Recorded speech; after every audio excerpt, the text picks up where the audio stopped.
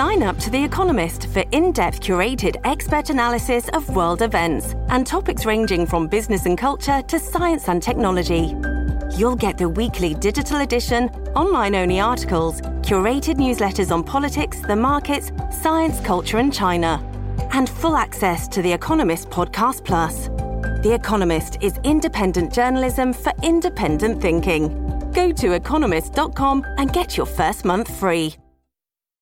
This episode is brought to you by Shopify. Whether you're selling a little or a lot, Shopify helps you do your thing, however you cha-ching. From the launch your online shop stage, all the way to the we just hit 1 million orders stage. No matter what stage you're in, Shopify's there to help you grow. Sign up for a $1 per month trial period at shopify.com/special offer, all lowercase. That's shopify.com/special offer. As Congress opens public impeachment hearings this week into President Trump, Gordon Sondland is sure to emerge as a central figure. Sondland built a considerable fortune in Portland and Seattle through his boutique hotel empire. He moved in Northwest business and political circles, but was little known beyond that. Now he's embroiled in an international scandal, and suddenly a punchline on all the evening talk shows. I'm Andrew Thien, and this is Beat Check with The Oregonian. Up next, a conversation with investigative reporter Jeff Manning, who has covered Sondland for nearly 2 decades. It's fascinating how Gordon has gone from complete obscurity to becoming, aside from Trump, I think the best-known name in this whole controversy. Manning talked about Sondland's rise from brash businessman to ambassador to the European Union, his place in Oregon politics, and how the Pacific Northwest native is suddenly persona non grata in Portland. We also talked about Sondland's childhood growing up in Mercer Island, what to expect as Congress starts open impeachment hearings this week, and much more. Jeff, thanks for taking the time to talk today. I appreciate it. My pleasure.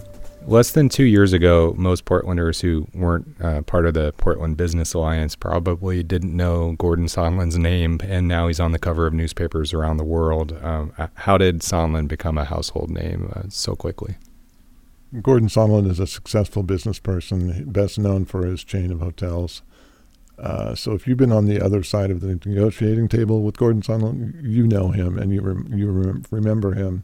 He's a tough guy, but after Trump was elected, this amazing vault into public prominence took place when Gordon donated $1 million to Trump's inauguration, and days later he was appointed the U.S. ambassador to the European Union, and that put him in this brand new world of international intrigue. It put him at the bargaining table, apparently, with the new president of Ukraine as well. In what has turned out to be this amazing tale, one of the stranger aspects is that all of this attention is being paid to Ukraine.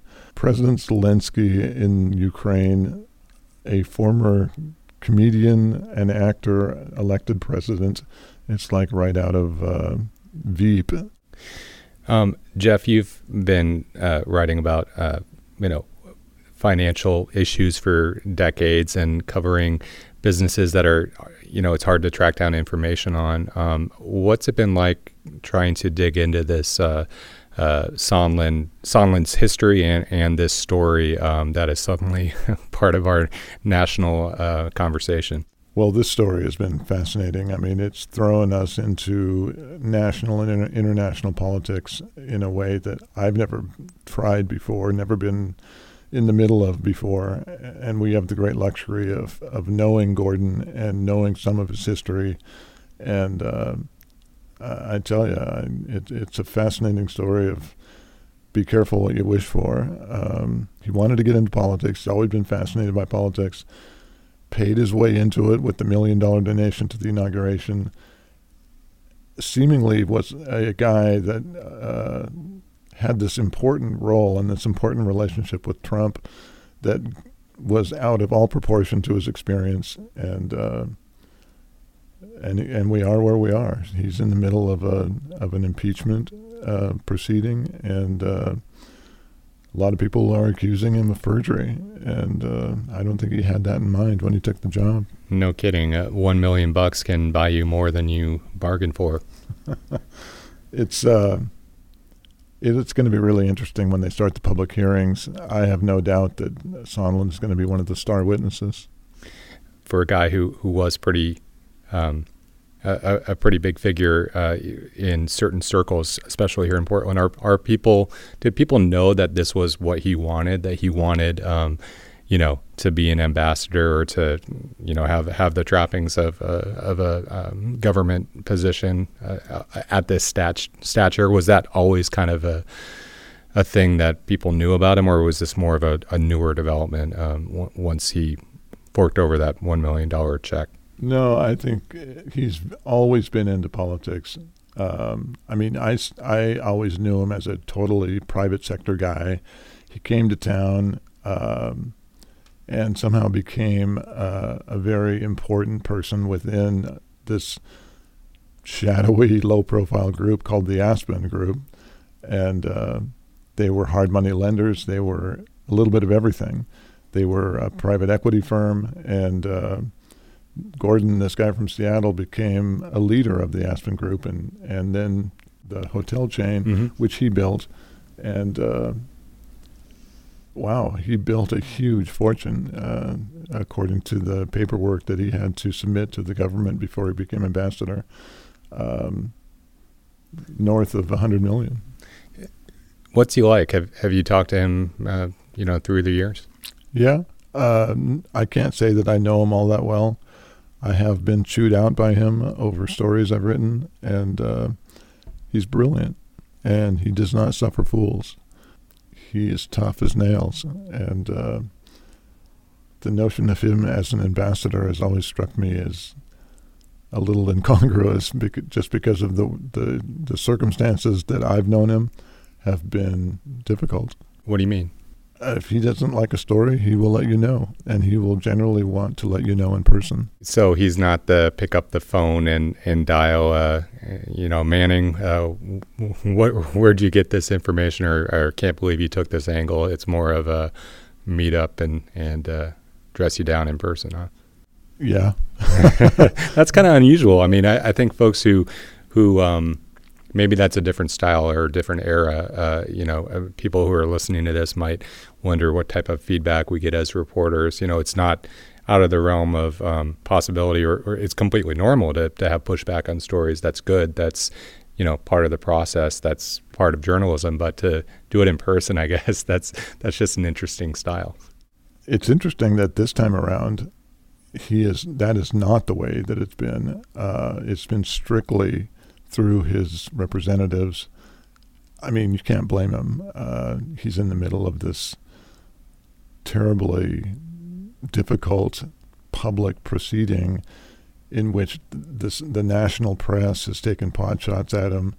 And, it's not surprising that he would strictly go through his lawyers, which he has so far. I mean, obviously, we hope to get a sit down with him. We hope to talk to him directly. We don't know if that's going to happen. Sondland initially had a high-profile break with President Trump, as many Republican donors did. What was that about? There was an event that Sondland and his wife, Katie Durant, were going to host, and it was a Trump event. And it was shortly after the controversy over the way that Trump was treating immigrants. And there was an immigrant family whose son was fighting over in the Middle East, and it got ugly. And Sondland pulled out as sponsor and said, "I'm not going to be part of that." And this was the Gold Star family. It was the Gold Star family. Yes. The Khans, right? Yeah. So that was his point where he abandoned ship.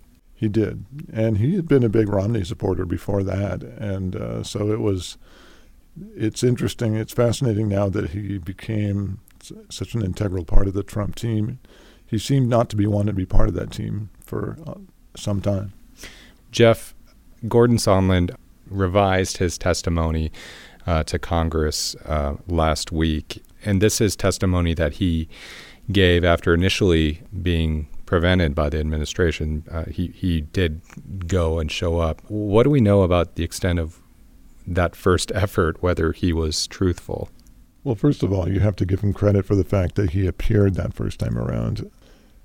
The Trump administration had sort of laid down the law. No one participates, no one cooperates. This is a partisan witch hunt. Once Gordon was subpoenaed, he appeared. He defied the Trump administration, and he spoke to the impeachment panel. So you do have to give him credit for that. Now, they were just about to release the transcript of this long Q&A that lasted like 10 hours, 375 pages long, and Gordon comes in with this extraordinary 3-page addendum saying, I forgot, and now I remember. My memory's been refreshed, and so, here you go. And in that 3-page addendum, he said, now I remember, I was talking about a quid pro quo. Pretty remarkable. Amazing moment. And you know he will be grilled in the public hearings about exactly that. When did Gordon start giving money to politicians?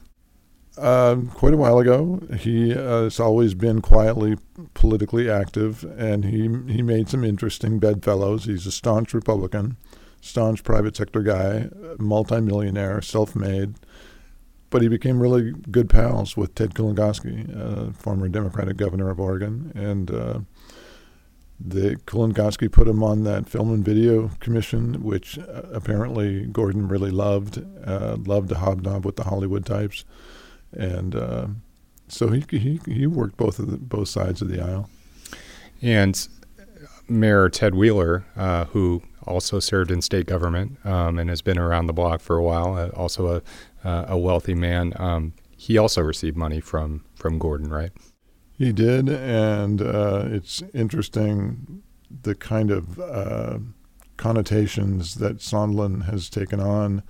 He's, to some degree, toxic enough now that Wheeler is refunding that money. This was $16,000 that the mayor, under some pressure from his opponent, or one of his opponents in the 2020 mayoral campaign, Sarah Iannarone, she's been pretty vocal about this, and ultimately it took the developments of Gordon revising his testimony for that money to come back into the limelight.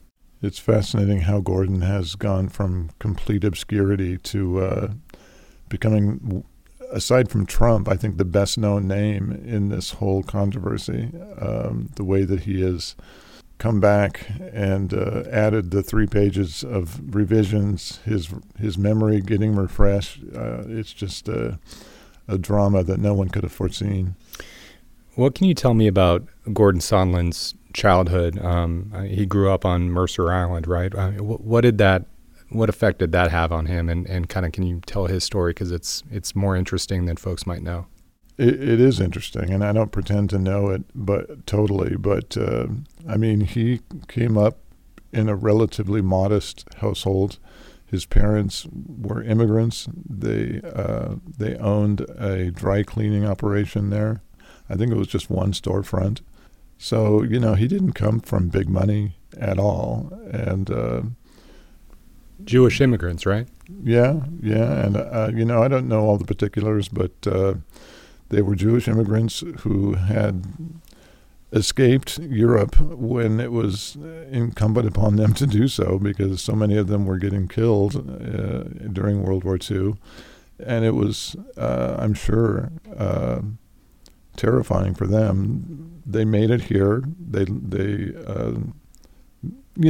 made good. They wound up in a relatively posh suburb of Seattle, but I think they were working people. They owned a dry cleaning shop, and Gordon did what he did out of those kind of circumstances. And you mentioned a relatively posh neighborhood, so he grew up in, maybe not in wealth, but around wealth. Yeah, Mercer Island is one of those interesting places where, there can be neighborhoods of multi-million-dollar homes on the water, and then there are a few sort of in-holdings of people who, they serve those rich people. And I think that's what the deal was with the Sondland family. And so Gordon Sondland pretty early on determined that he wanted to be in the hospitality business, right? How did he chart that path here in Portland and Seattle? He lived in a hotel up in Seattle. The legend of Gordon Sondland is that he was a real estate broker, and he was darn good at what he did. Somebody who owned this old beater hotel in Seattle wanted to hire him to sell it, and Sondland, also being an entrepreneur, saying, I'll do it. I will raise the money. I'll buy it. And he did. And that was the beginning of an empire.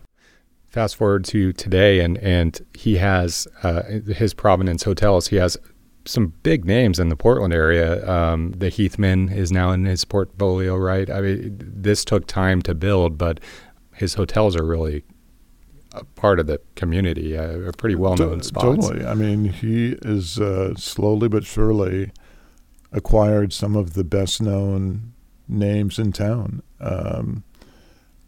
He started off with some relatively modest places, most of them in need of makeovers, and managed to make it work. And now he's to the point that, some of the old-time names in Portland, the Heathman and others, are now part of his deal. It's funny that back in the mean days after the recession of 2008, he went on the absolute warpath against the Nines, the luxury hotel in the former Meyer and Frank space, because it got a public subsidy, and then the Nines lowered rates, and Sondland lost it, and just saying that this is unfair that a public subsidy should result in competition against my operations. I don't get that kind of subsidy.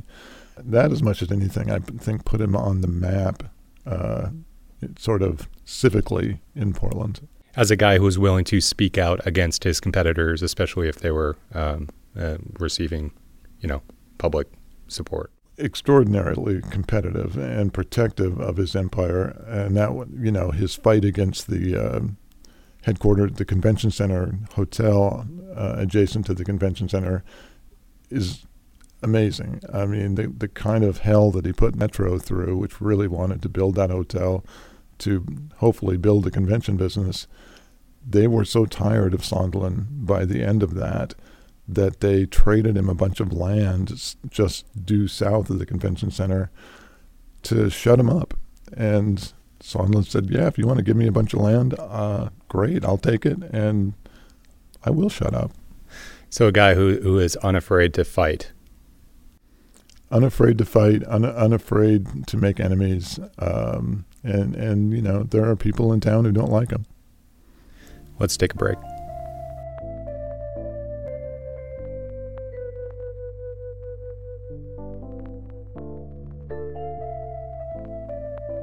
So we've talked a lot about Gordon Sondland building this hotel, boutique hotel empire here in the Pacific Northwest.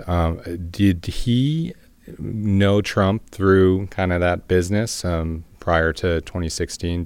Do we know whether he knew Donald Trump? No, we don't. His early dealings, we can chart his political donations, but in terms of his relationship with Trump, it's a relatively small world, the hotel business and the hospitality business, and presumably, at some point there was a receiving line somewhere, but we don't know. We talked about Mayor Wheeler. He used the phrase donate, his $16,000 that Gordon Sondland had previously given. He's sending that to charity groups. But there was also a pretty high-profile politician, Earl Blumenauer, kind of led a boycott discussion. What can you tell us about that, and do you get a sense of any effects that it's had on Sondland's business? I think that the political fallout here has been difficult for Gordon to deal with. I think that the Blumenauer boycott call, the Sondland camp just saw that as a complete opportunistic cheap shot, and I think they let Blumenauer know that. Probably in person too, right? Maybe they called him in. There are people now, you read on Twitter, I can't stay there, it's a Sondland hotel. I don't know if it's had any impact on their business. Another privately held company that we don't see the numbers on.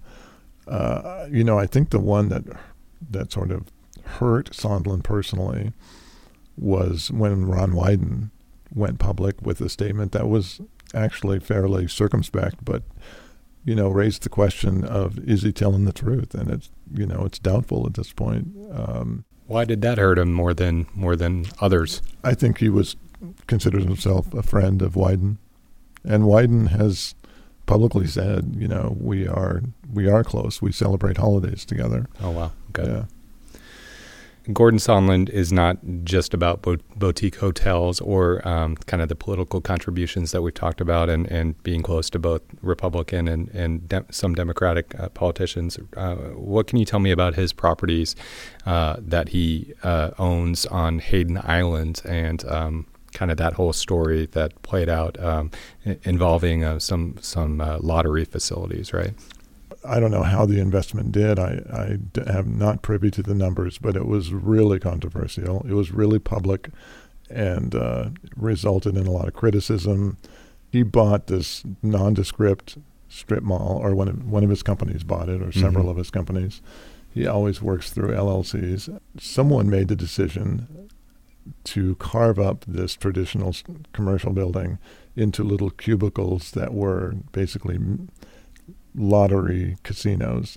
The locals were furious because this building that used to house family restaurants was suddenly a den of iniquity, and it would attract a really bad element. And there was a stabbing. There were routinely a lot of people from Southwest Washington coming over for all the wrong reasons. The police and the Lottery Commission and the OLCC, and especially the people who lived through it on Hayden Island, were incredibly angry. And they went to Sondland and Durant and pleaded with them to do something about it. He didn't get any satisfaction. He still owns that building. The whole sort of Lottery Row aspect of it is not quite as hot as it was. It was before the Columbia River crossing the first time around became a huge issue. The long-term strategy was to hold this building until the CRC freeway was expanded, and so suddenly you have this 8-lane monstrosity that's crossing Hayden Island. They would have to tear down that building and cash ODOT, or the builders of the CRC would have to cash them out. For folks who might not be aware, this is the bi-state effort, the Oregon-Washington effort to build a new interstate bridge on I-5. And here we are. That process is kicking up again, Jeff, and obviously Sondland, to the best of your knowledge, still owns those properties, right? Yes. So there's a situation where if the states get what they say they want again, which is a new bridge, he would feasibly stand to gain. Conceivably, that could be exactly what goes on, yeah. What do you know, Jeff, about, there's lots of social media photos and videos of people confronting Sondland at the airport last week. Do we know why he was back? Is he just coming home? We intend to find out. We'll try to find out, but that is a great question. We've been told that he's going to remain in his job as long as he has that job as the ambassador to the EU. He's not going to quit. And so I can only think that he came back for a break to visit with family, and that he'll be heading back to Brussels soon. So what are you most interested in watching next as we kind of see where, collectively as a nation, see where this all leads us? Well, so far, I think he's emerged as the most controversial, most interesting person to have submitted testimony to Congress. Certainly the most sort of star-crossed. He really does come across as a guy who is a little bit out of his league and out of his depth over there. And in fairness to him, he's a private sector business guy. What does he know about diplomacy? I think the whole world is watching as we have these public hearings, and everybody knows Sondland's going to get called, and his testimony will be closely watched. Well, thanks so much for taking the time, Jeff. Thank you, Andrew. Thanks for listening to Beat Check with the Oregonian. You can find a link to Jeff Manning and Molly Young's stories about Gordon Sondland in the episode notes. You can check out my stories on the transportation beat at OregonLive.com/commuting or follow me on Twitter at Andrew Thien. A reminder to subscribe to Beat Check anywhere you listen to podcasts to hear the latest episodes. If you like the show, please leave a rating or review to help us spread the word. Until next time.